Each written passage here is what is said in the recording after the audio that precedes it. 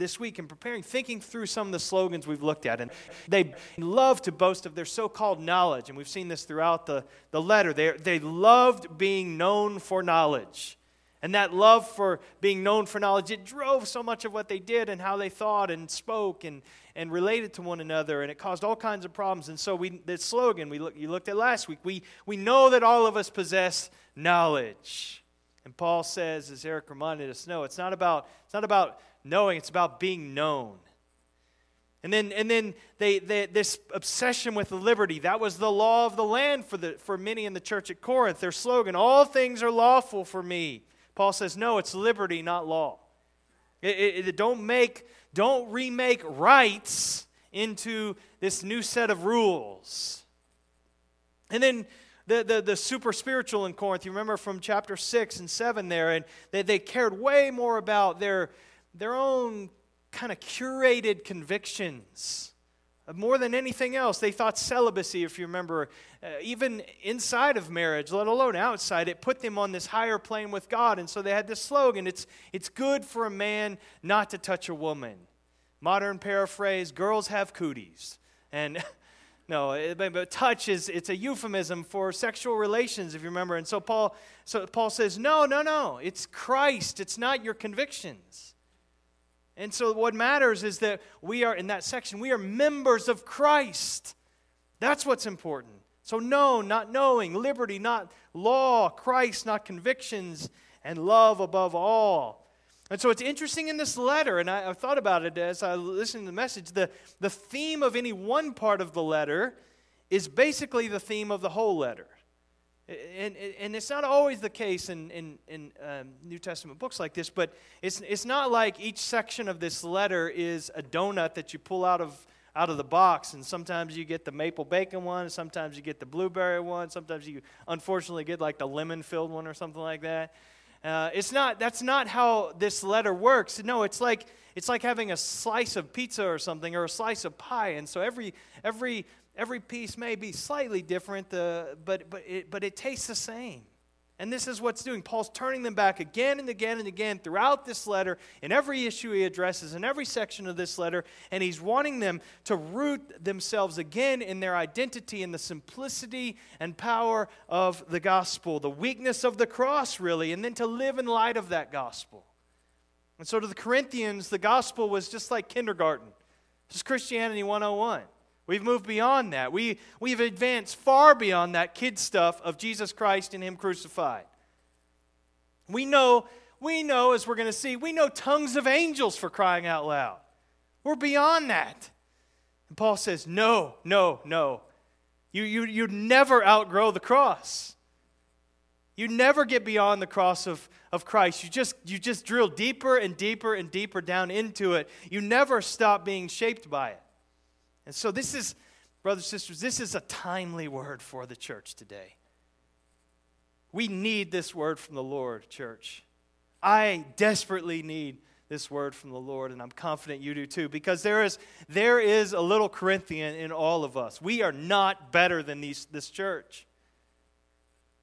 We too find that we're often shaped by things other than the gospel, our opinions, our perspectives, our slogans, our convictions, our viewpoints, the little soapboxes we love to stand on and proclaim on social media, our little pet issues, our hobby horses, our stances, our rights. And so when people think about us, those are the things that most often stand out about us, if we're honest. Those are the things that people would say are most important to us, what defines us, that's who we are. The way we live and think and talk make it seem like those are the big defining things of Christianity. Our ideas about parenting, or schooling, our convictions about technology or entertainment, our thoughts on masks, our perspectives on food, our social, political stances. Now listen, there's nothing wrong with having those kinds of personal convictions and perspectives. Of course we do. Of course we will. And we need to be developing those. We'll talk about that in Sunday school. But our personal convictions are not the gospel.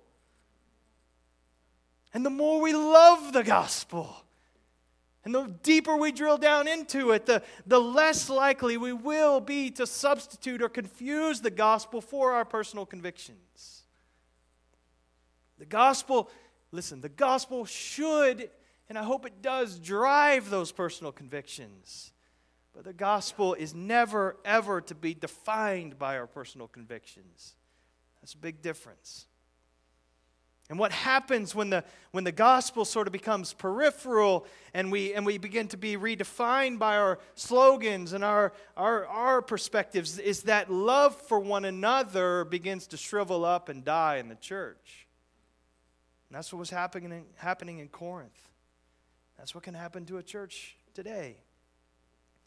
It's the gospel that frees us to love one another. Even when we're different from one another. Because then our love and our fellowship, as Paul is saying to the Corinthians, it's not centered around and it's not anchored in shared thoughts on food. Or whatever the issue is, our fellowship is around a crucified Savior. Our fellowship is around a risen Messiah.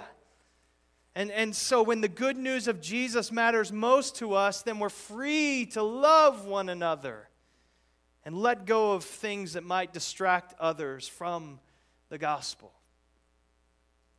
Or if I could put it this way, and this is the big idea for us as we look in this section and begin to work through chapter 9, when the gospel compels us to love, and we will gladly restrain our rights.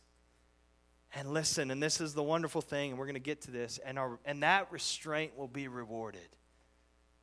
This is good. Let's see this. So that's my sermon conclusion. I was afraid I wouldn't get to it, so just don't be too anxious here. That's the ending. I'm giving you the ending at the beginning. My mom, she had this funny thing. She would always read the last page of a book before she started a book. And so she liked to see how it was going to end before she started. I never understood that, but I've just given you the last page. That's the conclusion, and I didn't want to rush through that. And so now I want to show you how we get there. And so this is that, but that's what this whole section of chapters 8 through 10 is about. I know it's about food sacrifice to idols, and we get to chapter 10, we're going to talk about some of those contextual elements, but this is what Paul's really getting after in the church there. That's what we need to remember as we look through this passage. So now for the introduction, 1 Corinthians 9. Now remember, when Paul wrote 1 Corinthians, there were no chapter breaks. There were no verse numbers. I'm sorry to burst your bubble if that's how you thought this was. It wasn't written in English. Chapter breaks came along later. Verse numbers came along much later in history. So chapter breaks, they have obvious advantages, don't they? But they're limited. Now, obviously, they help us find where we at in the Bible. So if you're doing Bible drill, it's very helpful to have chapter divisions. But other than that, there aren't really many advantages that I can think of.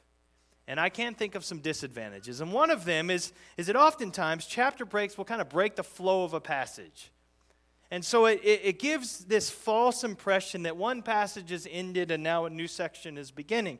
And so that can sadly happen here in 1 Corinthians 9 as we come out of chapter 8. And that's why I wanted Eric to start in verse 13. But you notice as you go from verse 13 of chapter 8 to verse 1 of chapter 9, there's this something that might not stand out to you initially, but if you looked at all of the other chapter headings, you would probably notice this, that something's missing here. There's no connecting word at all. There's no and or but or therefore or for or now or because. Those connecting words that tend to indicate, okay, there's kind of a new thought here. There's no transition. Paul goes right from verse 13 of chapter 8 where he says what he's willing to do for the sake of others. And without any transition whatsoever, he starts this long series of rhetorical questions that begins with that first one. Am I not free? So there's no indication whatsoever he's moved on to something else. Now, with a connection, the question then is, what is the connection, though, between these two chapters? Because the content seems kind of different. And so how does it fit? How does this flow together? And remember, like any letter, but certainly in this letter, Paul doesn't just kind of throw out disconnected verses and thoughts and ideas to us in his letters, kind of where we can just kind of select our little happy little verse of the day and that kind of thing. That's not what he's doing. He's making these carefully constructed, Spirit-breathed, tight arguments, particularly in the epistles. There's relationship between words and phrases and sentences and paragraphs. And so the question isn't, does this fit with the context? The question is, how does it fit? And so some commentators say you get to chapter 9, and Paul's just going down this long rabbit trail. It's a digression. He's talking about food sacrificed to idols in chapter 8, and he's going to do that again in chapter 10, but right in between 9, he kind of goes off on this other thing. That's not what's happening. In the wider context of this whole section, we can see how chapter 9 fits. Again, go back to verse 13 of chapter 8. He says, therefore, he's making this conclusion, and I'm not going to re-preach Eric's sermon, but if food makes my brother stumble, I will never eat meat. I will become a vegetarian. I didn't say that, Paul said it, so don't quote me on this one. Lest I make my brother stumble. Then you go to the end. The last verse of this whole unit, this whole section is in chapter 11, verse 1, where he says, be imitators of me as I am of Christ. And so you see the connection. And in between those two kind of bookends is Paul setting himself up here in chapter 9 as this model, as this example for the Corinthians to follow. So he's using himself as someone who voluntarily, out of love for the sake of the gospel, waives his freedom, waives his rights for other people. Paul's an example of living in light of known, not knowing, liberty, not law, Christ, not convictions, and love above all. Paul's argument here is, in one sense, very simple and straightforward. He's just saying, let me show you what it looks like to give up rights and liberties for the sake of others, so that I don't hinder the gospel. That's the main point. Now, he develops it very slowly, but he's making the case so that he can say to the Corinthian believers and get this across to them. These Corinthians who clamored for their rights, and they boasted in their status, and he's saying to them, choose to be without. Choose to show restraint. Choose to forego your rights. Choose to waive your rights and put others first out of love. Choose to do everything you can possibly do to make sure there's no stumbling block in front of the gospel. And that's going to be a hard sell for these proud Corinthians. Because they're so shaped by their slogans, and they're focused far more on their rights than they are on the gospel of Jesus Christ. And so Paul's expecting pushback. And that's why the way that he speaks in this chapter with all of these rhetorical questions, like 15 or 16 questions that he's using this to build a strong case. And if we're honest, though, brothers and sisters, we're probably ready to push back too. When you heard the conclusion at the beginning, you're probably thinking, because this is not natural to us. This has not come easy. We need the Spirit's help. So the first thing, let's kind of set that up again. So as the gospel compels us to love one another, our rights, we're going to see them restrained, and then we're going to see the beauty of this, that restraint will be rewarded. But first, our rights restrained. So what he's not saying here is that rights are wrong. No, rights are good, but what he's going to make the point is we need to be willing to restrain those rights for the sake of the gospel and out of love for one another. So Paul's going to spend several verses establishing the fact that he, as an apostle of Christ, has rights, has entitlements associated with that unique role. And so he begins with these 4 rapid-fire rhetorical questions here. Each one's expecting an affirmative answer, yes. So verse 1, am I not free? Am I not an apostle? Have I not seen Jesus our Lord? Are you not my workmanship in the Lord? So the questions are just emphasizing what the Corinthians already know. It's not like an argument or he's making some big defense. They could be paraphrased this way. As you well know, I'm free. As you well know, I'm an apostle. As you well know, I've seen the risen Lord. As you well know, you are my workmanship in the Lord. And so after reading verse 13, we can of chapter 8, remember, we can see why he starts with that question, am I not free? Because that's the issue, that he needs them to start looking at this freedom differently. So he talks about giving up freedom at the end of chapter 8. The Corinthians would probably have thought that this was a little degrading for him to limit his freedom for the sake of the weak. But then he begins chapter 9. Wait, hold on, don't get the wrong. Am I not free? Oh, yes, I'm free. Of course I am. He has a different definition of freedom. They think it's being able to do whatever we want when we want to do it. And he said, no, I'm free. And the greatest demonstration of the freedom is I can let go of those rights. So he says, and then he goes on, am I not an apostle? Therefore, have I not seen Jesus our Lord? Are you not my workmanship in the Lord? Verse 2, if to others I am not an apostle, maybe those not at Corinth, or maybe a faction within in Corinth that was questioning that. He says, at least I am to you. For you are the seal of my apostleship in the Lord. So he's reminding them a simple fact that their whole existence as a church, it's the seal of his apostleship in the Lord. That it was the Lord's work through Paul's proclamation of the gospel there and the church planting efforts that he did for those 18 months. This is why they even exist. And so they're his seal in the ancient world. The seal, it communicated both authenticity and authority. And we see it in the same way. So if you get a letter from Governor Kemp or something like that, at the top of that letter, you're going to have the seal of the great state of Georgia, just showing this is real. And this is the authority behind that. Or maybe another illustration, just a different way, and like a cattle brand or something, or a trademark. That's what it's showing. And so that's what Paul's saying here. Their very existence as the church of God in Corinth there, it's a stamp of approval, this mark of authenticity on Paul's apostolic ministry. He's saying in verse 1, you can't deny my authority, my status. It's unquestionable. You know it. And so he's not so much defending it as he's using that as background for the argument he's going to make now in verses 3 and following. So then he begins this lengthy illustration from his own life, this defense to those who would examine him, he says in verse 3. And so there's another series of rhetorical questions, starting in verse 4. He says, do we, the apostles, not have the right? And the answer that's going to be implied is, of course we have the right. Of course we're entitled to these things. And he's going to go on. He's saying they have the right, we'll see, to these basic provisions, to food and material provision. And so verse 4, do we not have the right to eat and drink? Do we not have the right to take along a believing wife, as do the other apostles and the brothers of the Lord and Cephas? We take a believing wife.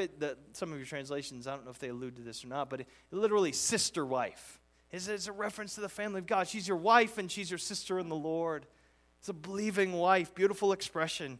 But he's not asking, now Paul doesn't have a wife currently. We talked about this already, but he's not asking, do I have the right to go on, apostlematch.com or something like that and find a match or something like that and have a believing wife? It's a hypothetical question.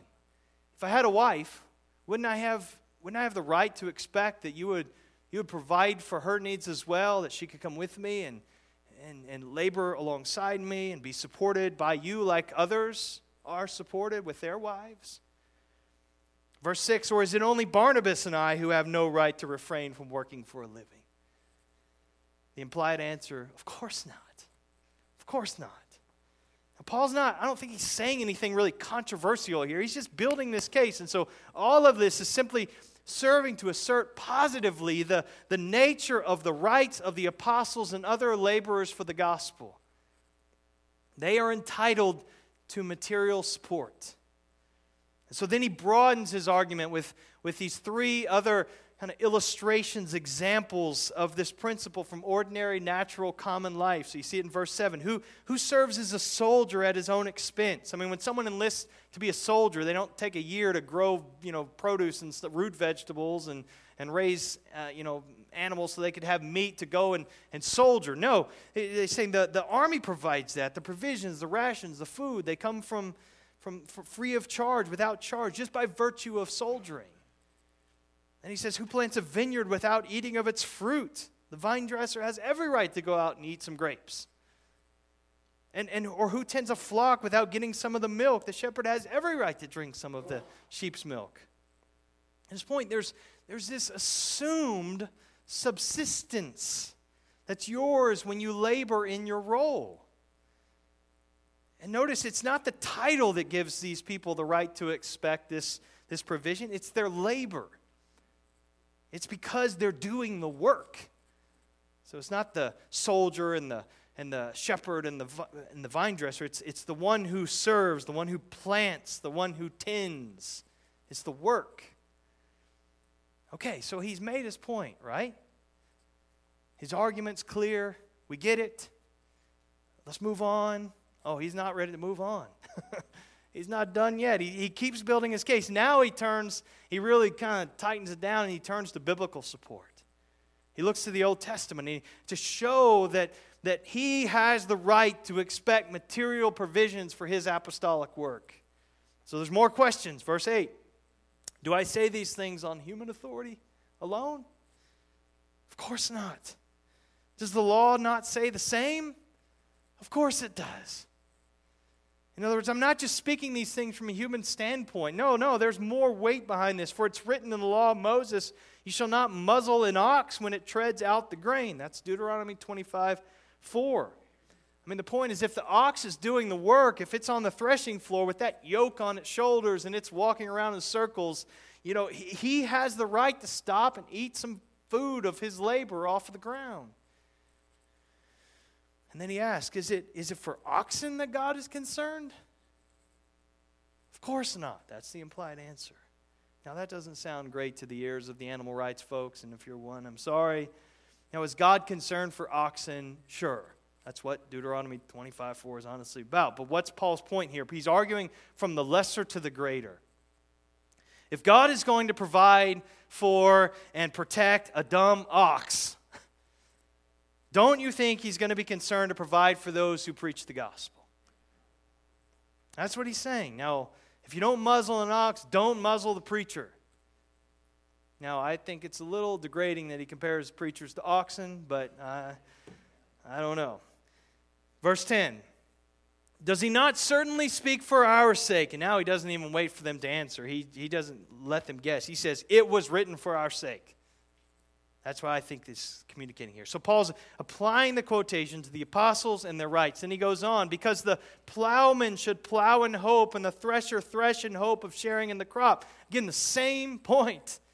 Person working with grain, sowing it and then threshing it, they will expect to enjoy the fruit of their hands.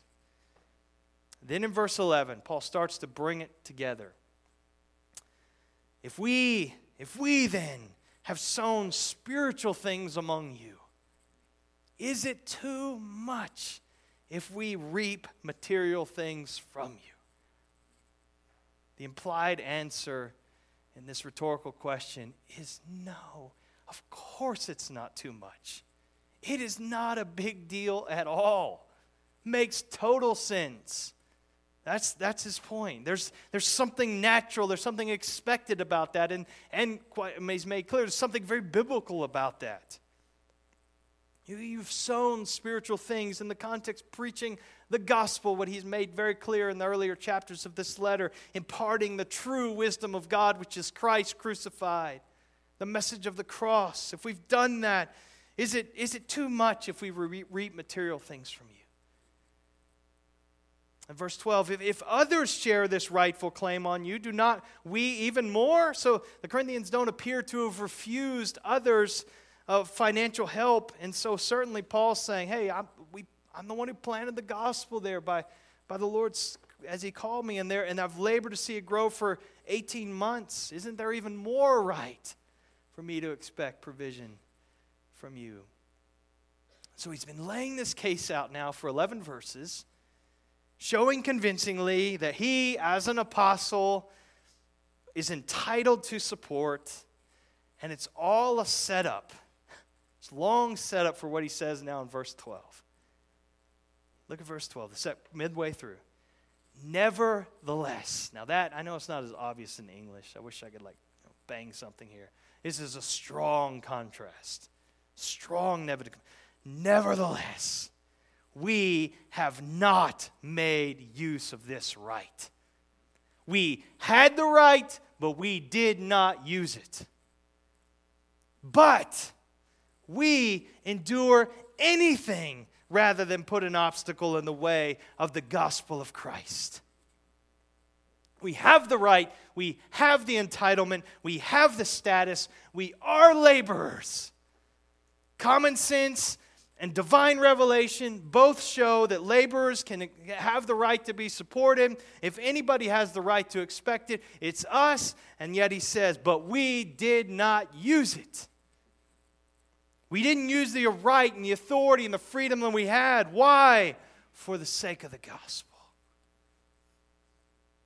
And notice it's more than we didn't use the right for the sake of the gospel. No, he says what? We endured all things so that there would be no hindrance to the gospel.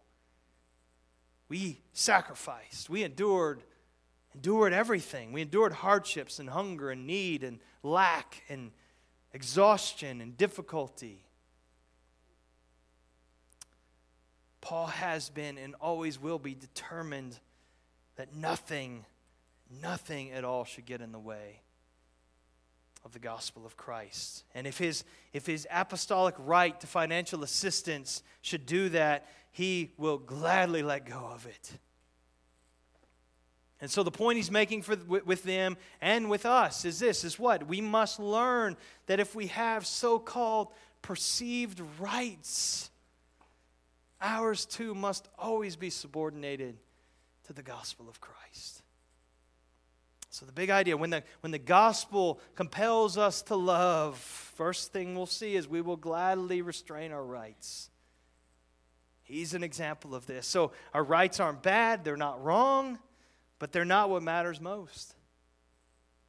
Christ and his gospel and his people matter more than our rights. So we will restrain them at times for the sake of the gospel and out of love for others. Now you get to verse 13. Like, all right, he's made his point. No, he's not done yet. Verse 13 and 14, they kind of read like it's somewhat of an afterthought. Like, you know what? I've got two more witnesses I'm going to put on the stand. I want to make this case airtight. And these are like saving the best for last here. And so he brings these two more very powerful examples, one from the priesthood and one from Jesus himself. So verse 13, do you not know that those who are employed in temple service, they get their food from the temple? And those who serve at the altar share in the sacrificial offering. So there was built into Israel's law and into Israel's system of worship the fact that those who ministered in the tabernacle and later the temple, those priests, they got a portion of the grain offerings and of the animal sacrifices. That's how they lived, and it was probably true in the pagan temples as well. So again, his point is just the temple priests, they can partake of the food offered in sacrifices. Listen, so should we. Verse 14, in the same way, the Lord, Jesus himself, he commanded that those who proclaim the gospel should get their living by the gospel. Now this is the big stick here Paul pulled out here. That the final and decisive authority for the, quote, right to financial support as an apostle, it's found in the words of Christ himself. The Lord commanded. Now, he's used examples, he's used illustrations, and you kind of have to draw parallels to apostolic ministry, and you kind of lessons that you can glean and learn and make comparisons. Now he says, no, this is just a matter of obedience. This is what Jesus commanded. He ordered, he directed this. So he doesn't quote Jesus' words directly here, but he's summing up Jesus' teaching on this matter. Remember, Jesus sent out the 12, sent out the 72. Part of that, he said they were to depend upon the provision of those they ministered to. And then his conclusion is that the laborer deserves his food. Matthew 10:10. So this is the point. We have rights, that's good, but our rights will be restrained at times for the sake of the gospel and out of love for others. Love above all. That was the point he made in chapter 8, and that's what he's illustrating here in chapter 9. All right, now the other side of that. So when the gospel compels us to love, we will gladly restrain our rights, and then the second part of that is our restraint will be rewarded. And let's see that quickly. Verse 15 to 18. When we get to verse 15, notice what happens. He reiterates what he already said in verse 12, essentially. He says, but I have made no use of any of these rights. So he made this airtight case for apostolic rights to financial support, and you're thinking, why did he spill so much ink to do that if now he's saying, I'm not going to claim those? But it's all leading to this conclusion. He's building this for emphasis, and he's saying, hey, I haven't made use of any of those provisions. No entitlements. And the I is very emphatic. But I myself, or I, as for me, on my part, have not used any of these rights to receive any support from you. Then he makes something very clear before he's misunderstood. We understand how this works. You ever have a conversation with someone and you kind of know and anticipate what that person is probably thinking and what they're going to say in response, and so you sort of preemptively say some things anticipating that response? Well, this is husband and wives. Oh, all right, I know you know about this very thing. Don't act like you're above this. So Paul knows what the Corinthians are going to say. So he says in verse 15 there, the second part, nor am I writing these things to secure such provision from you. So it's like, I'm telling you, I deserve, but haven't made any use of these rights. But wait. I know what you're thinking. This is not like some, reverse psychology, some little verbal jujitsu to kind of get what I want out of you or anything like that. That's not what's happening. I'm not saying this so you'll turn around and say, okay, Paul, just take our money and just be quiet. All right, we get it already. No, I'm not trying to manipulate, exploit you, get you past the plate or anything like that. And so we know people who do this kind of thing, right? I mean, Eric and I have lunch, and every time, it's like, I was going to buy you lunch, but I left my wallet at the office. And I get it, Eric. I see through that. No. But Paul's not writing to make sure he receives his rights. That's not his point. That's what he's saying. It's the opposite. He's offering himself as an example of one who gives the gospel absolute priority as he lives his life. And look what he does. This is great. Verse 15. In verse 15 he says, "For," here's the purpose. This is why. "I would rather die than," and he doesn't finish the sentence. He doesn't. Now, if you have the New American Standard, or if you have the ESV here, they finish the sentence for you. But that's poor translation. And I love both of those translations. But they ruin the power of this verse here, of the rhetoric here. What Paul says is literally something like, it is better for me rather than to die than, I don't know what his kind of verbal gesture he gives. But he just can't finish it. He doesn't get the rest of it out. He just stops mid-sentence. They're fancy words to describe this particular literary device, and we're not going to get into that. Parents, you know intuitively what this is, don't you? You don't know the name of it, but you know this. You start a sentence, and let's just say there's a lot of emotion in it, and it starts to come out of your mouth, and then you just cut it off. The New English translation does a great job here. He says, it would be better for me to die than, and then there's just a dash. There's strong emotion here. If we were to finish the sentence, he probably would have said something like this, and of course we don't know for sure, but it would be better for me to die than take $1 from you. Or better for me to die than to put a stumbling block in front of the gospel. So there's this tremendous amount of energy and emotion here, and he just breaks off his thought. And then he says very emphatically and abruptly, and again, it's not as obvious in the ESV here, but he says literally, it's better for me to die than, and he says, no one is going to deprive me of my ground for boasting. Or more literally, no one is going to empty me of this boast. I love this in Paul. It's many places in his letters. There's this magnificent integration of the power of a very logical mind and a full-throttled emotional heart. Both of them coming together. And that's here, Paul with great emotion and making this very detailed argument. He writes to them and he says this very striking statement, no one will empty me of this boast of mine. Now, boast, that almost never sounds good to our ears, does it? We see this on social media. We do it on social media, and it's fine, but when others do it, it's like disgusting to us, right?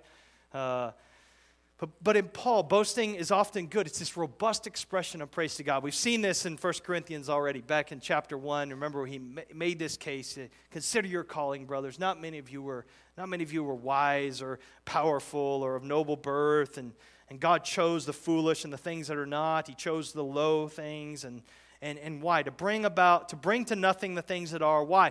Verse 29, so that no human being might boast in the presence of God. He says it's because of him you are in Christ Jesus, and he came to us wisdom from God and righteousness and sanctification and redemption. Why? So that it is, as it is written, let the one who boasts, boast in the Lord.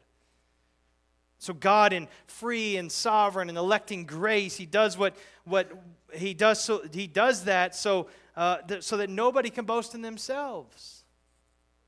God chooses nobodies like us to put his grace and his glory on display so that it completely undermines our ability to boast in ourselves. No one who experiences God's free, sovereign, unconditional grace ever can say, I praise me because I am so deserving of God's favor. Or I praise me because I'm so insightful so as to embrace the gospel.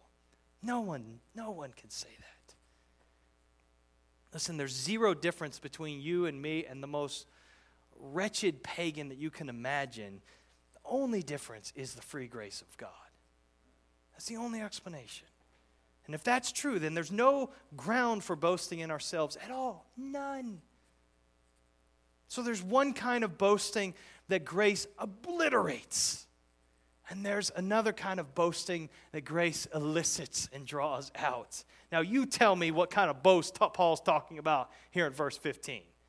If you've been with us in this letter, there's no question Paul's boast here is in the God-given ability to preach the gospel of Jesus Christ with no strings attached to those who will hear, so that they might hear of the love of God in Christ, be reconciled to God for the glory of God, so that all praise goes to him.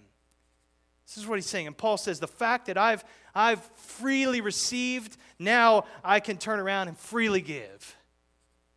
I glory in that. That's my boast, and I'm not going to let you Corinthians empty me of that boast and the ability to boast in what God has put in me and done through me. And then he has these 4 sentences. We're quick here. And they all begin with the word for, and they're amplifying that previous sentence, verse 15. So he says, for if I preach the gospel, that gives me no ground for boasting. Now, it may sound, but he's saying, he's not boasting, hey, I'm out preaching the gospel. Look at me. What a guy. All the sacrifice I'm making. He's saying, no, because when I preach the gospel, I'm simply doing something that I basically have no choice in. He goes on, for necessity is laid upon me, or I am under compulsion. This necessity, it's laid upon Paul. He can't take credit for it. He can't glory in it. It came on him involuntarily. That's how grace works. And so Paul wasn't talking to a career coach or sitting down with someone, what do I want to do with my life? And I think I'll be an apostle maybe. Just see, that sounds cool. No, the Lord laid on him this charge. He arrested him. And then he gets, for woe to me, may I be damned if I do not preach the gospel. For if I do this of my own will, I have a reward. But if not of my own will, I am still entrusted with the stewardship. Now, I don't think he's giving us like 2 models of ministry here, and you can pick which one you want to go.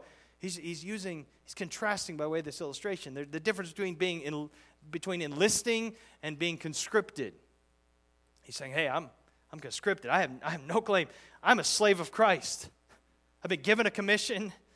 There's nothing else I can do. It wasn't for Paul, this mission if you choose to accept it. No, for Paul it was this mission, period. It's what you're doing. The Lord intervened. And so Paul's life's gripped by the Lord's call, gripped by the Great Commission. And then he draws a section to a close, verse 18. Here we go. What then is my reward? What's my reward? If I have no choice in the matter, but this necessity has been laid upon me, what could possibly be my reward in this? He's not complaining here. He's not kind of grumpy about this. He's not saying, I really wish I could do something else. I love real estate, and I think I'd be a pretty good Jewish real estate agent or something like that. But I have no choice in doing this, so how can I get a reward in this? That's not what he's saying. He's delighted. He's absolutely delighted to be doing what God called and equipped and constrained him to do. So verse 18, what then is my reward? Here it is, that in my preaching I may present the gospel free of charge, so as not to make full use of my right in the gospel. That's the reward for me.